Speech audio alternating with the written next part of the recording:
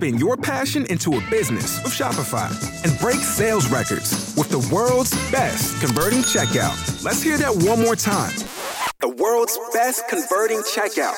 Shopify's legendary checkout makes it easier for customers to shop on your website, across social media, and everywhere in between.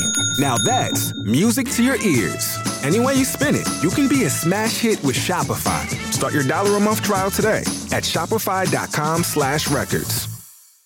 The first thing the young telegraph operator noticed was the small black couch. This was 1935, and Sigmund Freud, who was still alive, had made the psychiatrist's couch a symbol of psychoanalysis and therapy. But the young man hadn't come to the office to see a shrink. He was there to see the most famous psychic in the country, Edgar Cayce. Cayce entered the room, soft-spoken and well-dressed. He explained that he, not the young man, would be the one on the couch. So Cayce kicked off his shoes, lay back, and put himself into a deep trance. After a few minutes, Cayce began to whisper all sorts of things about the past, the present, and the future. Then the young man realized that Cayce wasn't just making predictions about his life, he was making predictions about everyone, events that were to happen all over the world. Since then, Edgar Cayce has been called the Sleeping Prophet, because many of his predictions have come true.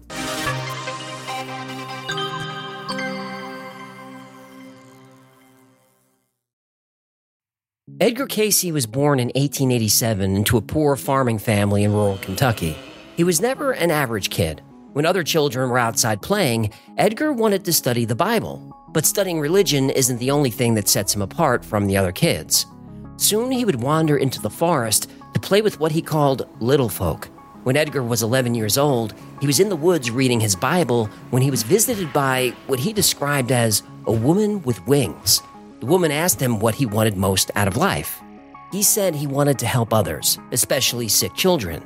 Later that day, Edgar Cayce's father received a letter from the school complaining about his son's performance. So his father tested his spelling and was so upset at how poorly Edgar did, he knocked the boy out of his chair. While on the ground, with his ears still ringing, 11-year-old Edgar heard the woman's voice in the forest.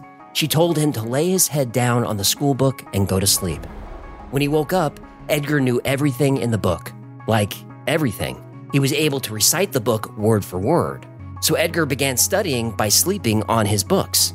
By the end of the year, he was the best student in school and even moved up a grade.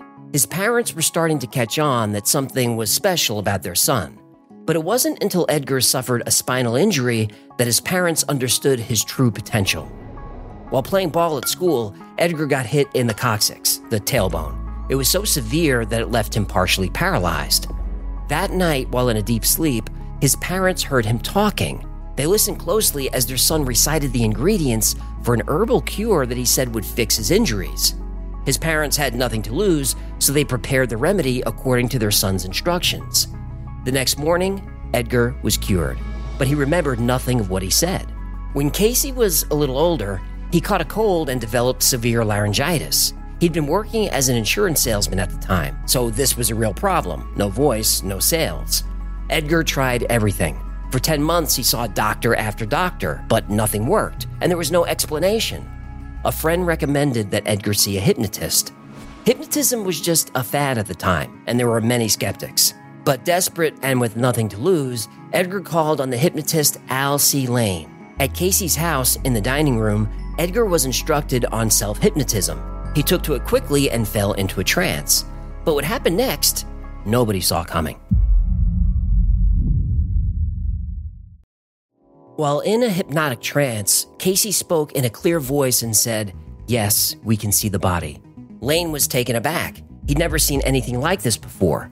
Not only was it a creepy statement, but what body was Edgar referring to? Edgar then started to describe his own ailment in detail and gave a diagnosis. He said it was laryngitis due to a circulatory problem in his throat.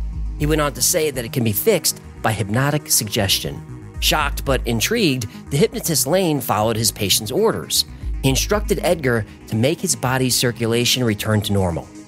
Edgar then sat up and coughed up blood. He took a deep breath, then his voice returned to normal. And yes, it sounds unbelievable, but there was an eyewitness. Edgar's sister confirmed it happened just this way. She saw the whole thing. Sadly, this remedy only worked for short periods of time. The laryngitis would return. So Edgar repeatedly called Lane to perform the ritual to restore his voice. The hypnotist was so taken by Edgar's ability to cure himself that he wondered if this skill could be applied to other sick people. It turned out it could. Seeing the potential, Lane asked Edgar to use his abilities to help others, but Edgar wasn't so keen on the idea. Not that he didn't want to help other people. At his core, that's what he cared about most. It's what he told the woman with wings in the forest, right? But Edgar didn't go to medical school and wasn't confident in his abilities. What if he gave bad advice, especially to people who are sick? But Lane didn't back down, especially because he saw the financial opportunity of partnering with someone with a skill to heal. Edgar wasn't interested in the money and said no. But Edgar's fiancée stepped in. She truly believed in Edgar's gift and saw it as a blessing God gave him. She convinced him he should share it with the world. He needed to. So Cayce relented, with the caveat that he wouldn't take any money for his services. He began doing readings for Lane's patients. The hypnotist had a number of ailing clients who were desperate for cures, but there was one patient in particular Edgar really wanted to help. In 1902, Cayce was introduced to a 5-year-old girl who was suffering. She would have up to 20 convulsions per day, and she suffered other cognitive issues. Doctors had diagnosed her with a fatal brain injury. Like Edgar's laryngitis, no doctor had been able to help, which made Edgar more determined. Lying on his couch, Cayce entered his trance and realized something astonishing. He declared that she did not have a brain injury, not at all. He diagnosed her with a spinal injury, an injury he could cure. Edgar prescribed a vertebrae readjustment. Within a few months, the little girl had fully recovered, no more seizures, and her cognitive abilities like speech returned to normal. After Edgar healed this 5-year-old child, his life would change forever. Purchase new wiper blades from O'Reilly Auto Parts today and we'll install them for free. See better and drive safer with O'Reilly Auto Parts. O'Reilly Auto Parts. The girl's father, a prominent school superintendent, told the whole city of Bowling Green, Kentucky about Cayce's abilities. He raved about Edgar. People were shocked to learn Cayce cured a girl when no doctor could. People started coming in droves seeking help. And of course, the news about Edgar spread even further to other towns and cities. Letters came pouring in, detailing injuries and sicknesses, begging for help. Edgar Cayce would read them and feel compelled to offer assistance. He would lie on his couch and enter a trance for about 45 minutes. But because of how long they took and how much energy he needed to perform each session, he would limit himself to 2 readings a day. Every session would begin with, "Yes, we can see the body." Then he'd give a detailed holistic remedy. The hypnotist, Al Lane, or Edgar's fiancée, would take notes. They'd transcribe what Edgar was saying, because when he woke from his trance, he wouldn't remember anything he said. Cayce earned the title Psychic Doctor, but people who actually went to med school weren't so fond of Edgar having that title. Still, with no formal training, this non-doctor outperformed the professionals, and that was a problem.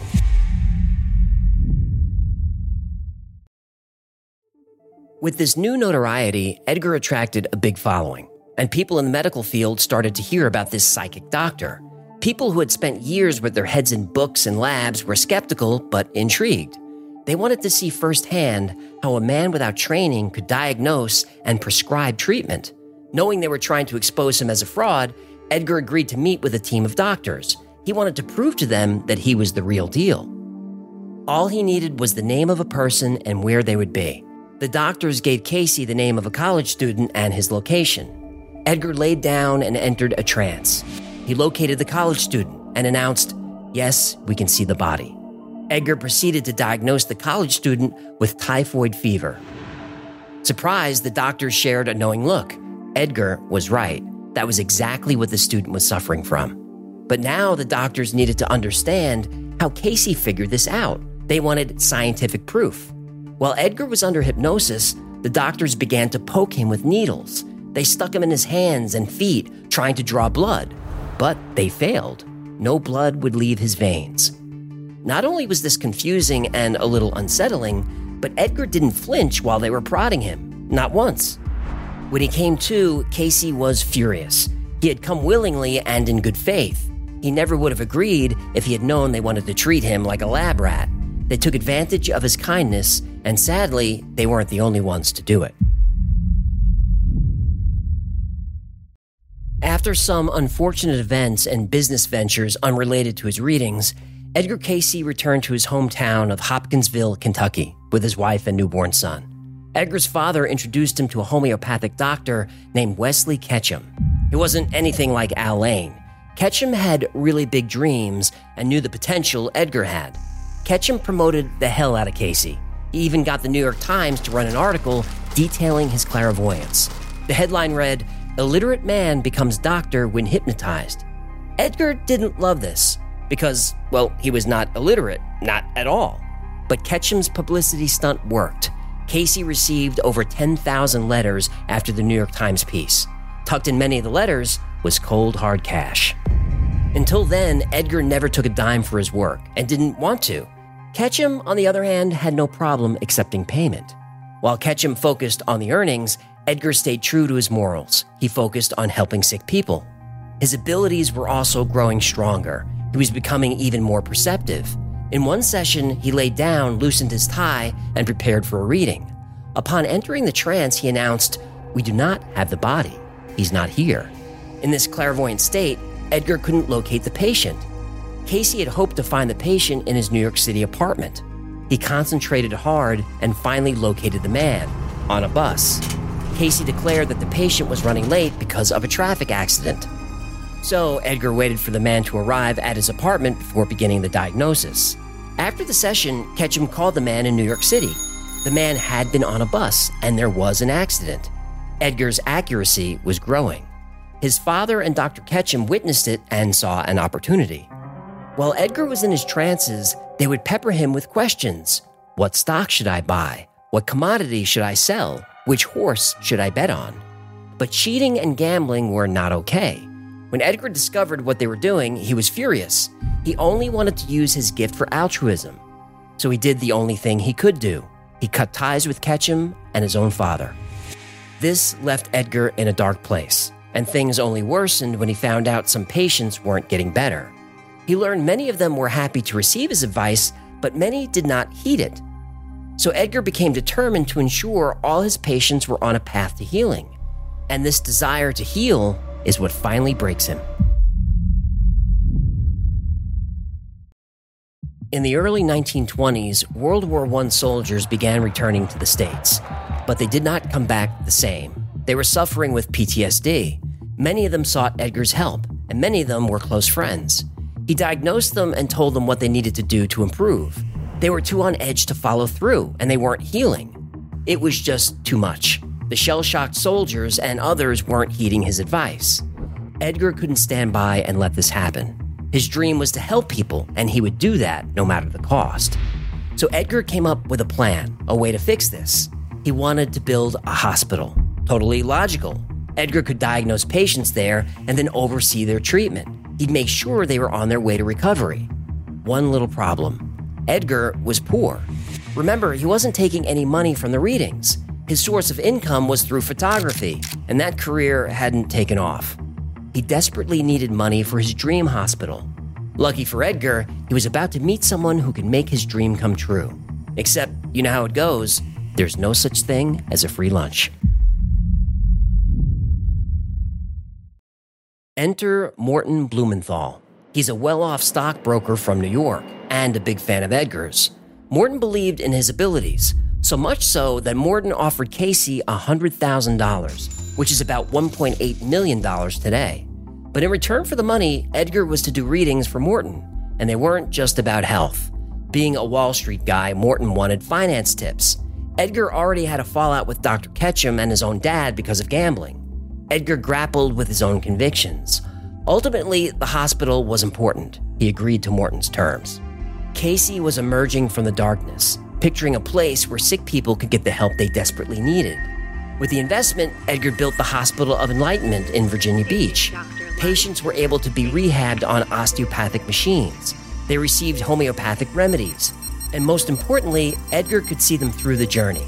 It turned out that at the Hospital of Enlightenment, Cayce had developed a treatment method that would impact how we look at medicine still today. The sleeping prophet revolutionized the medical field in many ways. Physicians would see a patient, prescribe medication, and that would be that. Edgar didn't take a myopic view of treatment like many doctors. He felt that if a patient was to truly heal, if they were to get better, they needed more than pills and shots. To achieve health, a patient needed to work on their minds, body, and spirit. The whole person needed treatment, not just the illness. At his hospital, treatment plans included a well-balanced diet, exercise, and meditation. There was a focus on emotions. The belief was that negative thoughts could make an ailing patient worse. On the other hand, positive thoughts would aid in the healing process. While Cayce was implementing this new approach, many people in the medical field thought he was ridiculous, that his methods were unnecessary and unscientific. But today, many doctors and professionals believe in what Cayce was doing. They agree that a patient needs to work on the whole body to treat cancer and other sicknesses. It's a widely held belief that our everything, the mind, gut, etc., it's all interconnected, and holistic medicine like acupuncture does work. In the well-respected Journal of the American Medical Association, it was written that the roots of present-day holism probably go back 100 years to the birth of Edgar Cayce. This psychic doctor created treatment plans to help heal skin ailments.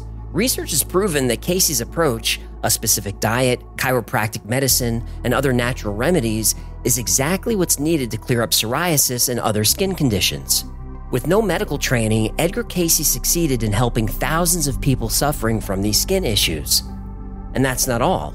Cayce also discovered links between food and health that have since been proven true. He said sugar and white flour might aggravate mental disorders. Today we know that highly processed white flour affects blood sugar, and it can cause energy spikes and crashes that can exacerbate anxiety and depression. With the Hospital of Enlightenment, Cayce was fulfilling his life's goal. He was helping sick people, but he could only do this if he kept his benefactor happy. He needed Morton Blumenthal to keep the investments coming. But those investments wouldn't last forever. Edgar and Morton met in April of 1929 for a reading. Morton asked about the booming markets. While in a trance, Cayce gave a dire warning. He said, "There must surely come a break where it will be panic in the money centers." Edgar was right again. 6 months later, Wall Street came crashing down, and so began the Great Depression, the worst financial disaster in history. Now, you might be asking if Morton heeded Edgar's advice. It appears he did. So Edgar probably saved him from bankruptcy. But saving Morton from destitution wasn't enough. In the midst of the Depression, Morton pulled out as a benefactor. This left Edgar with only one option: close the hospital. Time and time again, Edgar Cayce has proven that he was the real deal. He had a gift for diagnosing illnesses and predicting future events. And I don't want to scare you, but some of his predictions are terrifying. In January 1934, Cayce predicted that Hitler would rise in power and reign over Germany. Hitler became Führer in August of that year. Cayce said that Hitler would remain in power until an outside war would destroy him. In 1935, Cayce predicted the outbreak of World War II. He saw an alliance between Austria, Germany, and Japan, but the war would involve many nations. The United States would finally enter the war in 1941. Cayce predicted the deaths of FDR and JFK, and that the United States would go through a period of civil and racial unrest in the 1960s. In 1938, Cayce said a portion of temples may yet be discovered under the sea near what is known as Bimini off the coast of Florida. Expect the rising of Atlantis in '68. And sure enough, 30 years later in 1968, the Bimini Road was discovered in the Bahamas. He described Atlantis as being an ancient civilization of equal size to Europe and having superior technology. He said Atlantis disappeared somewhere in the Atlantic Ocean about 13,000 years ago due to a large flood. We now know that every civilization has a flood myth, and in all of them, the Great Flood occurred 13,000 years ago, during a period of time known as the Younger Dryas. When the Soviet Union was at the height of its power, Cayce said, "From Russia comes the hope of the world." not with respect to communism, but freedom. It will take years to crystallize, but Russia will once again be free. In 1991, the Soviet Union dissolved and abandoned communism. In 1934, not much was known about the Jewish sect called the Essenes, but Cayce described the sect in detail. His description was determined to be remarkably accurate. He said their records and documents would come to light, and 12 years later, the Dead Sea Scrolls, written by the Essenes, were discovered. He predicted the El Niño and La Niña weather events before anyone knew about them. In the 1930s, he said the 44th president of the United States would be black. And on January 1st, 1945, Cayce said he would be buried in 4 days. His wife didn't like this prediction. But sure enough, he died of a stroke 3 days later and was then buried in his hometown, just as he predicted. But the sleeping prophet's most disturbing predictions are for events yet to come. According to Cayce, the Earth is in for a catastrophe that will reshape continents and rewrite borders around the world. Buckle up.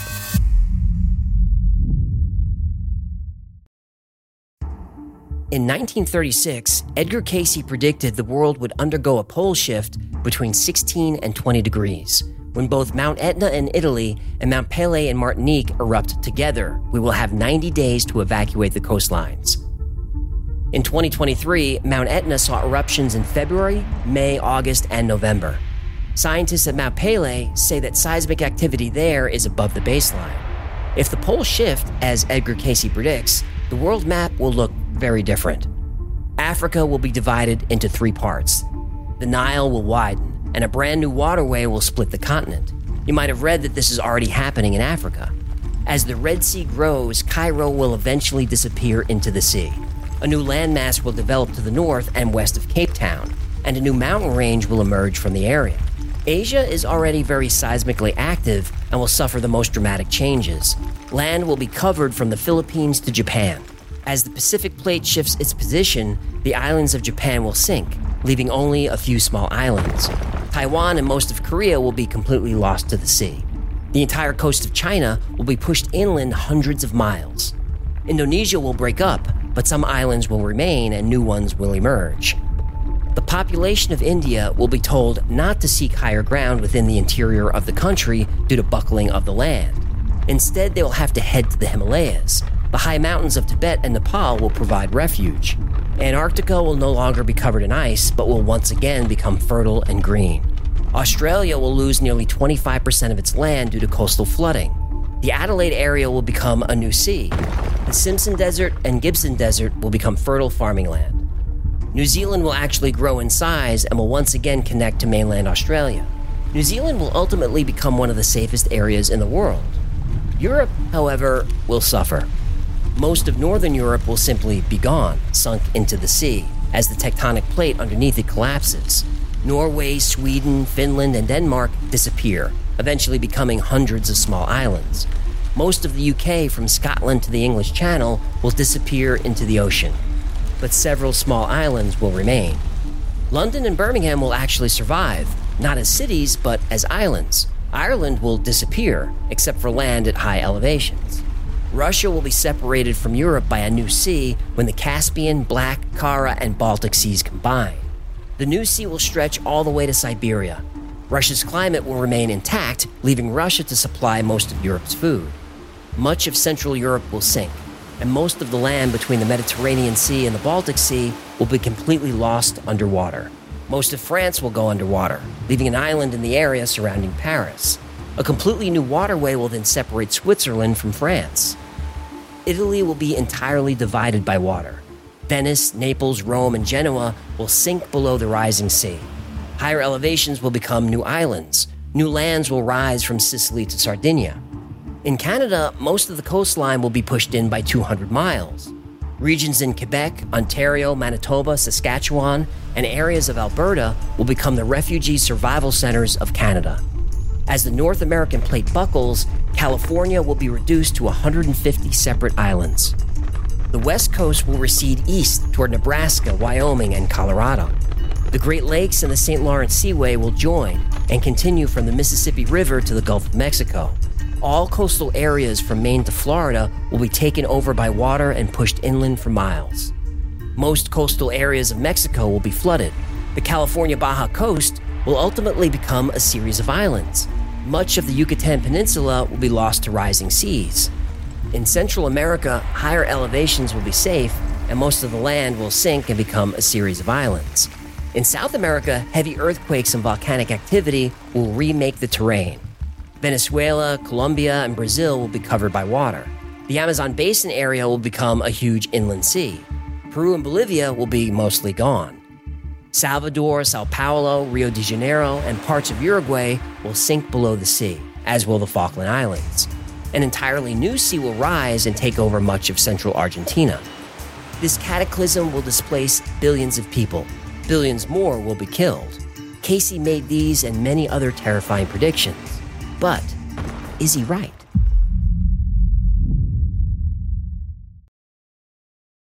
Cayce predicted the pole shift to happen in 1998.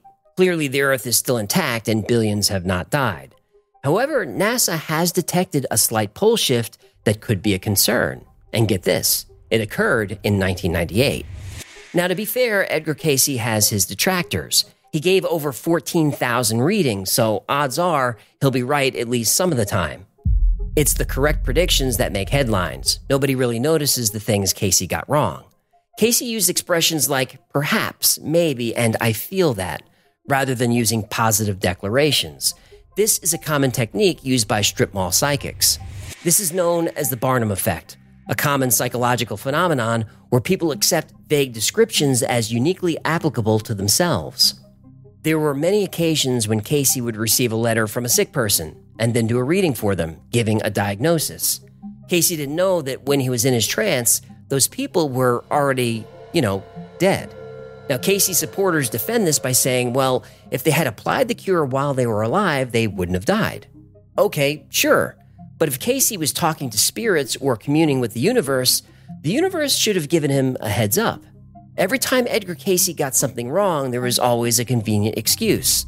For example, Cayce gave the location of buried pirate treasure, which sent people scrambling all over the world looking for it. Nobody's found it yet. Cayce's supporters said it's possible the ghosts of Native Americans or pirates were playing tricks on him. And hey, that's a great motto. When things don't go your way, blame pirates. Was Edgar Cayce a psychic? I don't really know. Nobody does. Edgar Cayce was never exposed as a hoaxer. I believe that he really saw whatever it is that he saw.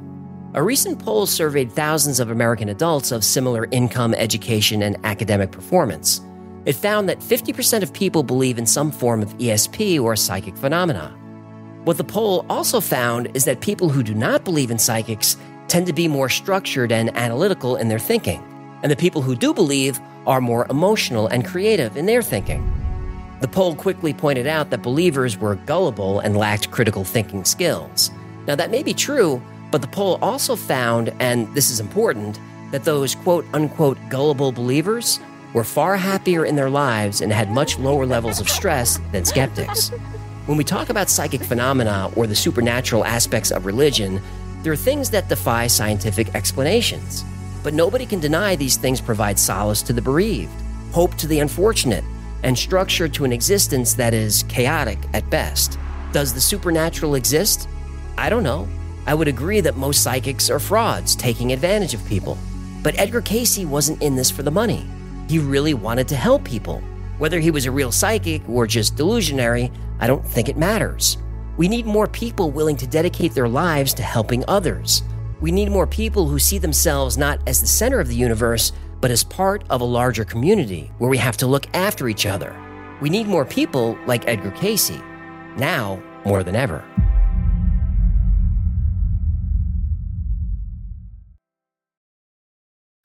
Thank you so much for hanging out with me today. My name is AJ. This has been the WWII Files. If you had fun or learned anything, do me a favor, leave the podcast a nice review. That lets me know to keep making these things for you.